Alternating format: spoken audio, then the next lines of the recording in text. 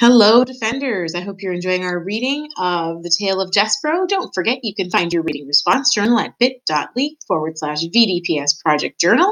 And now on to our next two chapters of The Tale of Despereaux, chapters 42 and 43. Chapter 42, The Rest of the Thread. The threadmaster was sitting atop his spool of thread, swinging his tail back and forth and eating a piece of celery. "Well, look here," he said when he saw Despereaux. "Would you just look at that? It's the mouse who loved a human princess back from the dungeon in one piece. The old threadmaster would say I didn't do my job well, that because you are still alive I must have tied the thread incorrectly. But it is not so. And how do I know it is not so? Because the thread is still around your neck." He nodded and took a bite of his celery. "I need the rest of it," said Despereaux. "The rest of what, your neck?" "The rest of the thread."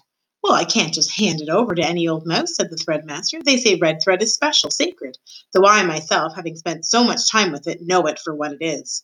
"What is it?" said Despereaux.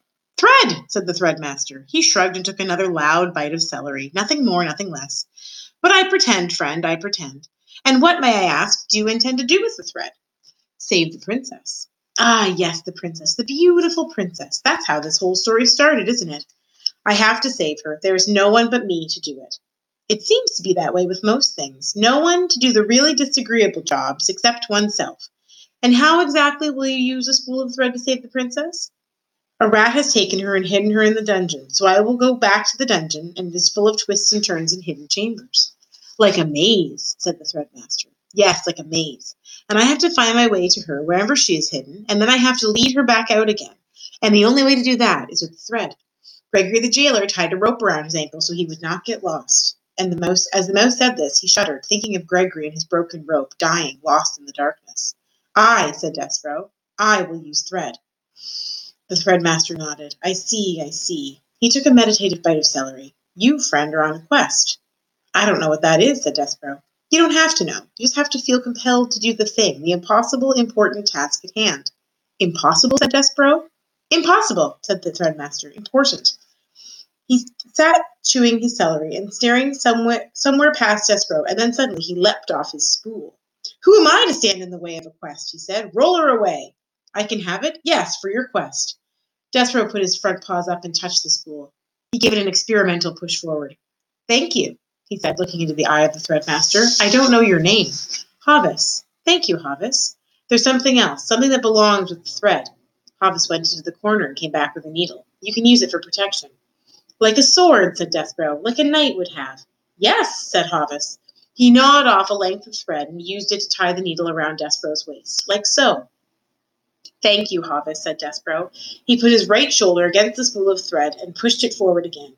"Wait," said Hovis. He stood up on his hind legs, put his paws on Despereaux's shoulders, and leaned in close to him. Despereaux smelled the sharp, clean scent of celery as the threadmaster bent his head, took hold of the thread around Despereaux's neck in his sharp teeth, and pulled on it hard. "There," said Hovis, when the piece of thread broke and it dropped to the ground. "Now you're free.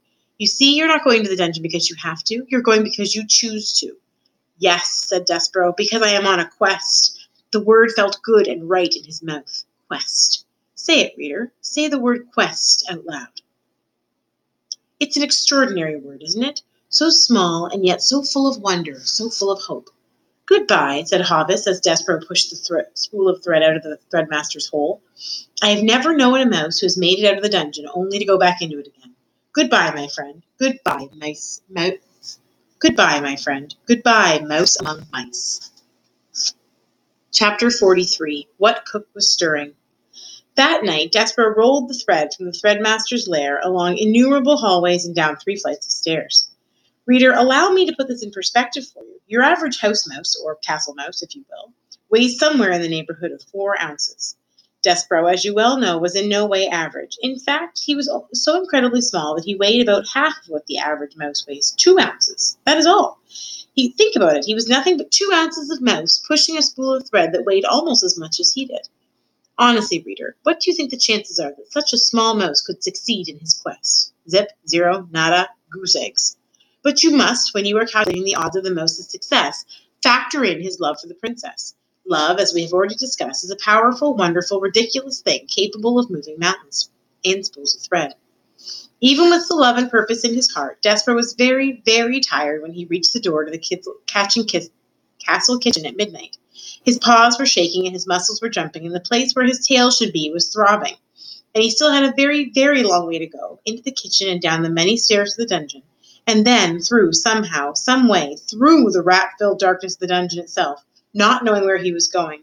And oh, reader, when he stopped to consider what lay ahead of him, Despereaux was filled with an icky feeling of despair. He leaned his head against the spool of thread, and he smelled celery there, and he thought of Hovis, and how Hovis seemed to believe in him in his quest. So the mouse raised his head and squared his shoulders and pushed the spool of thread forward again into the kitchen, where he saw, too late, that there was a light burning. Despereaux froze. Cook was in the kitchen. She was bent over the stove. She was stirring something. Was it a sauce? No. Was it a stew? No. What Cook was stirring was soup. Soup, reader! In the king's own castle, against the king's law, right under the king's very nose, Cook was making soup. As the mouse looked on, Cook put her face into the steam rising from the pot and took a deep breath. She smiled a beatific smile, and the steam rose around her and caught the light of the candle and made a halo over her head. Despereaux knew how Cook felt about mice in her kitchen. He remembered quite clearly her instructions to Meg regarding himself. Kill him. The only good mouse is a dead mouse. But he had to go through the cook's kitchen to get to the dungeon door, and he had no time to waste. Soon daylight would dawn, and the whole castle would be awake, and a mouse would have no chance at all of pushing a spool of thread across the floor without attracting a great deal of attention. He would have to sneak past the mouse-hating cook now. And so, screwing his courage to the sticking place, Despereaux leaned against the spool of thread and set it rolling across the floor. Cook turned from the stove, a dripping spoon in her hand and a frightened look on her face, and shouted, "Who's there?"